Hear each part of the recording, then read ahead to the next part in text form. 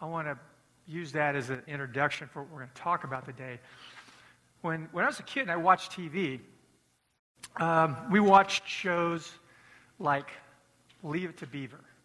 Well, there's one other person that's heard of that. Yeah.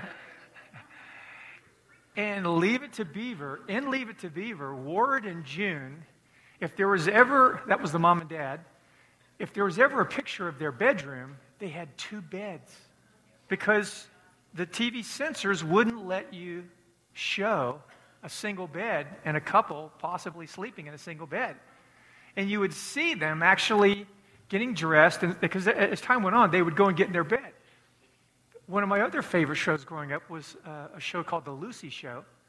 And when Lucy was expecting, the TV writers were not allowed to use the word pregnant. How quaint. So the problem with the whole depiction of sex in 50s and 60s TV was largely they viewed sex as something that was dirty. Why would you have to show 2 beds if it wasn't dirty, right? Now, I'm sure there are legitimate considerations, but in a sense, the atmosphere that you drank in and you sensed when the idea of sex was discussed is it's something dirty. And so what happened was people began to push back against that and say, no, sex isn't dirty. Sex is something good. They might not have used those terms, but they began to push back. And so then what started happening was, starting in the late 60s, the boundaries began to get pushed. And a little more, and a little more, and a little more, until today on TV, especially particularly cable TV, because network TV the audience is diminished and dropped so much. On cable TV, you have shows like, True Blood, Spartacus, Mad Men, Sex and the City, Girls, Games of Thrones. And these TV shows are really different than Leave It to Beaver. I don't know if any of you have ever seen Game of Thrones. But Beaver wasn't on that show. And there weren't 2 beds. It's a completely different ballgame. It's not drenched in sex, but it's very explicit. It's very upfront. It's just there in almost every episode. And HBO has just pioneered this whole idea. And it kind of took it into the mainstream with Sex and the City back in, I think, the late 90s, early 2000s. And people just, the boundaries just keep getting pushed. So that's where we are today. And I think, honestly, a lot of it is a reaction to this whole idea that my generation, when I grew up, that depicted sex as something that's dirty. And it's like, gosh, we're all embarrassed about it. But we shouldn't have that whole view of this issue of sex. And I think if you were going to summarize where we went to from 50s and 60s to now, sex is casual. I don't want to say casual sex, but that's probably where we're at too. But sex is something that's casual. It's like an hors d'oeuvre. It's just another. It's getting your hair cut. Sex. It's just another bodily function, and we really don't, for the most part, people treat it just in a very generic way now, right? That's where we've come to. Well, I want to propose to you. And I want you to go on this little journey with me. I think it's clear, and I want to show you some voices outside the church who argue that we've gone too far from where we've gone on this journey with respect to sex. That we have taken things to the point that we're seeing the kind of outcomes that our parents could only have nightmares about. So I want to look at, just real quickly, I want to give you some quotes, stats, there are voices in our culture. Again, none of the voices I'm going to quote here are Christian. or even religious, remotely religious. These are voices from public institutions and entertainment, the entertainment industry, and just people who are concerned and are saying, we've taken this to a place where we're starting to see the kind of outcomes that we're really concerned about. So we're going to look at sex and marriage, sex on the internet, and sex among singles, and see just a few indicators of where things are. First, surveys say now over 20% of marriages are sexless marriages. And not just among people my age.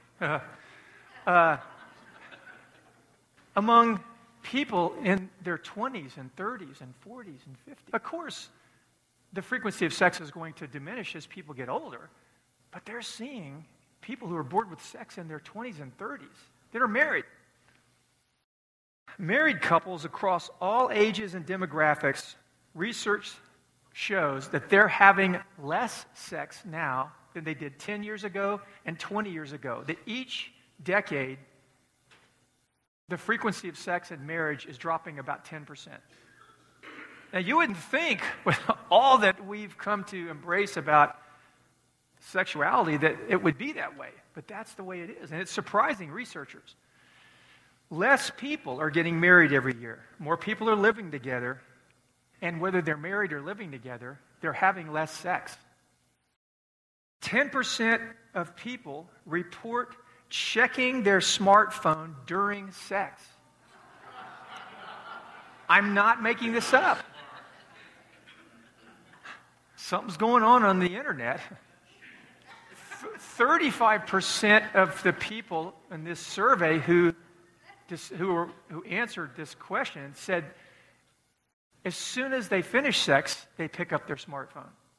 So we don't smoke a cigarette anymore. Now we got a smartphone. Since 1991, the rate of infidelity, which is sex outside of marriage by married people, has doubled among men, and it's tripled among women. So this is where our views of sex, casual sex, is taking us. I don't know about you, that doesn't sound like good news, anything that I read there. Now let's look at sex on the internet. 12% of all websites now are porn sites. 12%. I looked at some statistics of the traffic on porn sites. It's mind-blowing. There are porn sites that have millions of hits a day. The average age when boys and girls start watching porn is now 11 years old. Because kids have phones, and you can access porn on phones. We used to just worry about sexting, right? Because we had text, and kids were texting. Then they started sending pictures. Now they're just looking at porn. A Canadian researcher who was trying to understand the sexual habits of college kids in Canada had to give up his research at one college in Canada because he couldn't find a male student who hadn't had sex. Because you have to have a control group, right, when you're researching certain things. So people are having sex with somebody who hasn't had sex. He couldn't find a male student that hadn't had sex already.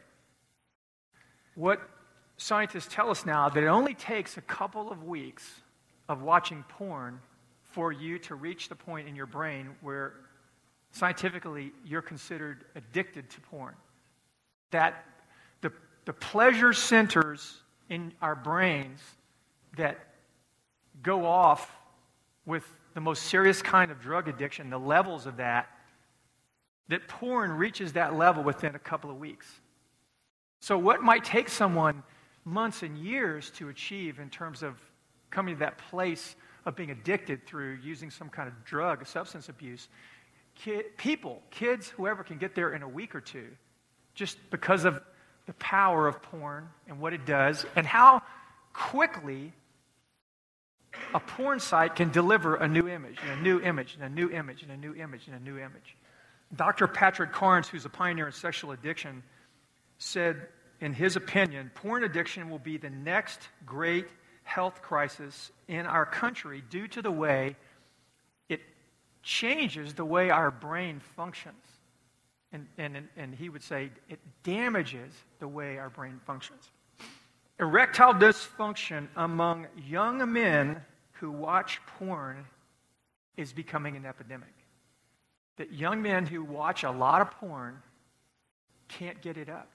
When you're in your 20s and you have erectile dysfunction, you've got to be saying there's something wrong with this, right? There's whole swaths of young men in their 20s who are giving up porn now because they're seeing what it's doing to them.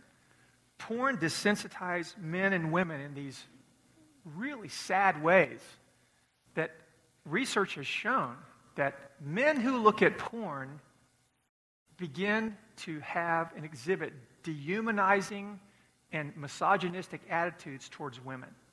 And women who look at porn, which is a lot of women now because porn is so ubiquitous, they are less likely to respond with concern or aid to other women who are being mistreated in different ways. So, women who look at porn act and care less about other women who are being discriminated against or even being treated violently. This is where casual sex is taking us. And I could go into that. The research around that is shocking, how it affects our relationships. And one of the big things that I grew up with was that sex is, between two consenting adults, is a victimless crime. Right? I mean, I heard that. I said that. The truth is, we are so connected together in so many ways. Everything we do affects other people. And that requires a lot of thinking in terms of public policy, but we're not talking about public policy here. I'm not going to take you anywhere in this talk towards some public policy advocacy. We're talking here about how we live our lives. We're going to talk here about your relationship with God and how this impacts you, how it impacts all of us. GQ magazine, not a bastion of morality and advocacy for, Christian sexual ethics. In 2013, one of their cover articles was 10 reasons why you should give up porn.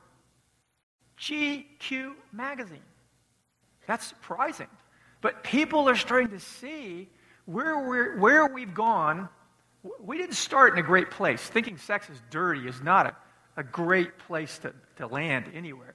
But where we're going, and at any point along the way where we've come to, it's like not good.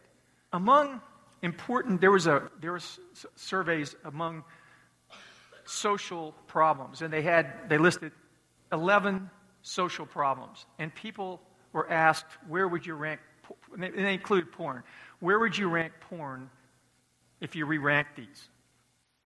They ranked it 7th, right after not recycling. You can't make this up. People said, I think recycling is more important than not watching porn. That's where we've come. Do you understand? It's desensitized us enough that we're deceived about where we've gone. Now let's talk about sex among singles. This is where the boundary pushing has been the most impacting. Now you would think it's impacting among married people. Yeah, it's impacting among young and porn. Single people, now this is the truth. Single people have always had sex. There's people who aren't married have always had sex. There's a famous rabbi who said, if two adults, and this is back in the intertestamental period before the time of Christ, the rabbis had a saying, if two adults have been alone for 30 minutes, they've had sex. So, people were having sex a long time ago, people are having sex now, single people have sex. Single people are delaying marriage, living together before marriage, and dating less than any time that we've ever known. In fact, I read a Vanity Fair article this week, and she said, a 29-year-old young woman who lived in Manhattan said, I'm living in the dating apocalypse. Because there are apps, and some of you might have heard of this before. I don't have it on my phone. I'm just going to explain it to you. There's an app called Tinder, and it's an upgrade. We used to have chat rooms and AOL, and then we had Match.com. Now you have Tinder. And what Tinder does, it has a picture and a short little bio. And you can find someone to date, and really it's a hookup app. That's everybody talks about, for the most part, that's what it's for. And this Vanity Fair article just went into length. They interviewed hundreds of people who just live in Manhattan and described, Manhattan in many ways is where the culture goes. Same thing with LA. There are places that are very influential. They're bellwethers for other geographical places. You can, if you see someone on Tinder that you like, you swipe right. And that sends an immediate message to them. And it works geographically. So when you look at Tinder, it shows you who has the Tinder app, who has it on, who is available, is near you, geographically near you. And you look at their picture, you read their little blurb, very short blurb, like Match.com, you fill out this exhaustive personality profile. With Tinder, you can just say, people put on there, I just want to hook up. And people see it, they go, oh, she looks good, swipe right. And then you get a note, their response. It's a hookup app. And the singles they were interviewing singles in this Vanity Fair article, and they just were saying, this is like totally changing relationships completely. And not everybody's on Tinder, but it's a very popular app. I think there's a new one out called Hinge. I don't know much about that, but I'm sure nobody in here is going to say that they know what Hinge is, but you're in church, right? You're supposed to all lie. And these singles in Manhattan said, we live in a hookup culture. That is, when you're single, that is the world you live in. Now, when I was younger, contrary to whatever impression you've gotten, my chasing of women ended up with me not catching women. All right? I chased a lot of women, but I had a few, I had one date in high school. One date my senior year. I just never could figure out women. I'm glad Kathy married me because I'd be lost in this hookup culture. These young people in Manhattan that were interviewed for this Vanity Fair article, except for some of the guys, were just saying, this is a complete game changer. Whatever we heard about what our parents and even older brothers and sisters 10 years ago experienced in trying to, build relationships, find relationships, this is totally different than it was. And they said, I'm going to read a quote to you from a study of young Americans called Premarital Sex in America. One of the things that we've been pretty well aware of is the health effects of the hookup culture have been alarming because of sexually transmitted diseases. And people have really taken that to heart and said, we've got to find a way to challenge this and address this. And for the most part, people have just approached it by saying, we're going to teach safe sex. But we've taught safe sex for a while, and the rate of sexually transmitted diseases keeps accelerating. It's not flattening, plateauing and declining. It's accelerating. And it's the old argument about insanity. If you keep doing the same thing the same way and think you're going to get a different result, you're insane. And I know so many young people. I know young people who are infertile now because of sexually transmitted diseases, because they just got into the hookup culture. And they picked up venereal diseases that God can do anything, but it's broken their hearts. That you're a young woman, you're 24 years old, and you're sterile now because you got a sexually transmitted disease from a party at Ohio State. And yet the whole culture is built around hookups. In fact, one of the things the Vanity Fair article said was that young men, especially in is a part of this too. Young men get their self-esteem now by how many women and how hot the women are that they hook up with. That they feel like men because they're getting laid. That is how weird it's gotten. And we mock these cultures where, people discover their manhood by, killing and doing that. Is this any better? Is it? It's sort of a rhetorical question, isn't it, at this point, what we've been talking about. And, Joey's told me, when it gets really heavy, every once in a while I got to insert, just to break the tension, I got to insert a joke. So, insert joke here, right? Thank you, Jay. I have to give him credit. He's my coach. You know why all the religions that used to sacrifice virgins in the volcano died out? They can't find any virgins. Okay.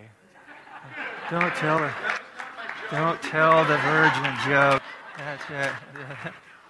But I did leave that impression that I got the joke from Jay. But it did break things up there, right? Just a moment. It got heavy. Break it up. This is a report, Oxford Press book, by two researchers who studied, it's called Premarital Sex in America, and I read this a couple of years ago.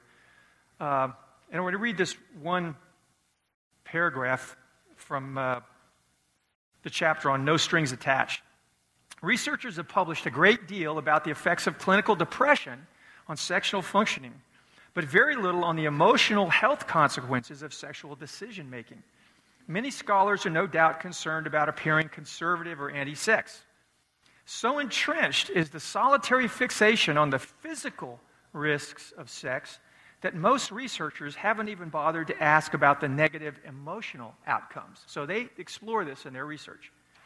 On the other hand, very many sexually active emerging adults know exactly what we're talking about because they felt it. Their negative emotions, the kids who are in the hookup culture, vary, and he's going to describe some of them to you. So this is what the fruit of the hookup culture produces in young people, in singles.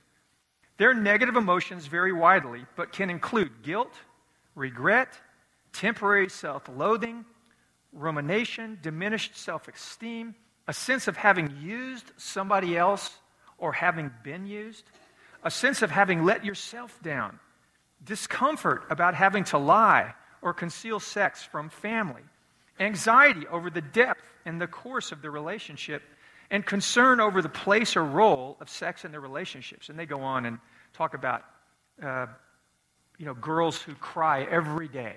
And they basically say, in summarizing their research, that men and women fare differently in certain respects in the hookup culture.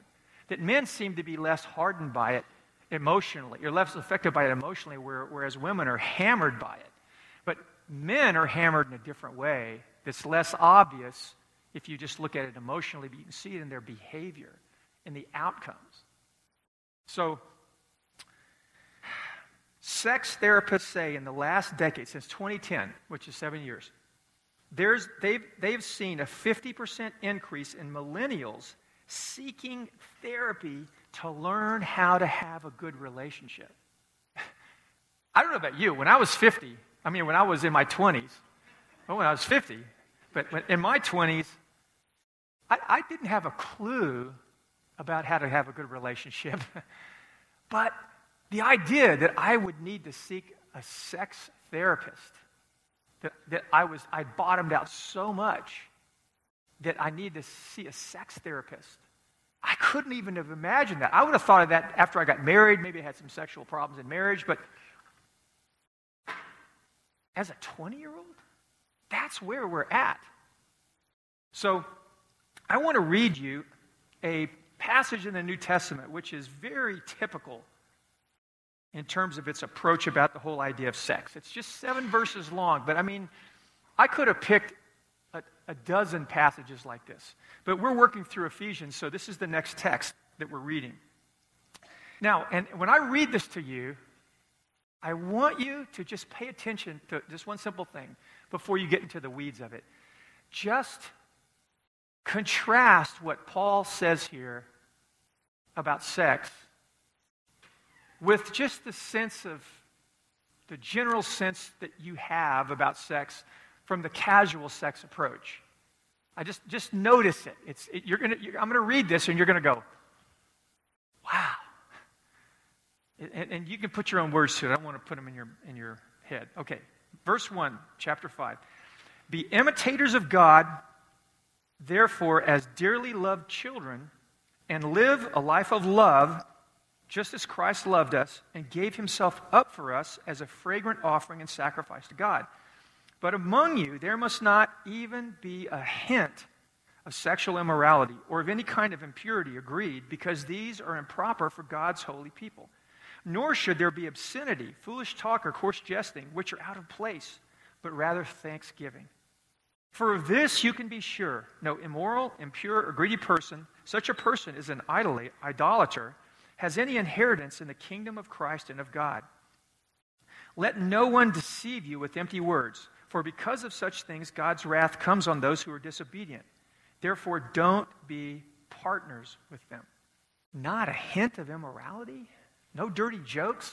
I mean, that just sounds like some weird Amish world. You know, some weird world where people are anti-sex and are all uptight and repressed and unhappy. And Paul says that he was writing this, if you read earlier in the passage, he was writing this because Christians struggle with this kind of a sexual ethic, because they used to be not followers of Jesus.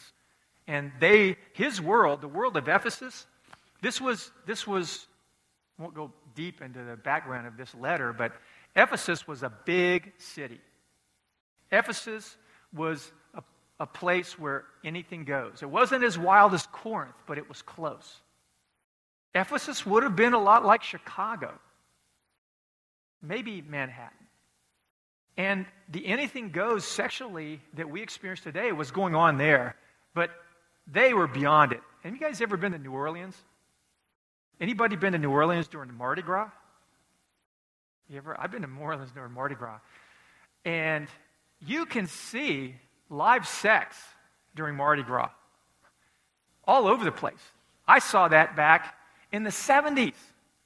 Mardi Gras was crazy back in the 70s. But Mardi Gras, if you believe what historians say, was tame compared to Ephesus. So these people who are becoming followers of Jesus, they were having to learn a whole new sexual ethic, because they lived in the wild west of sex back then, just like we do today. And so this idea, what he was saying here, was really challenging for them. And some of you are thinking maybe at this point, wow, I didn't think the Christian view was quite like that. I thought it was like a little looser, you know. But I think we fail to understand how much, you know, as a fish, we're wet. That as the culture has changed, we've embraced things. And I call this talk rethinking about love. We need to rethink our rethinking, because we're on this journey with the rest of our culture, but we don't have to go where everybody else is going. But we will go. And this is the sad thing about church. Churches that have embraced the cultures, we can still look at this in history. Churches that have embraced things that are not gospel values slowly die. They slowly stop giving life.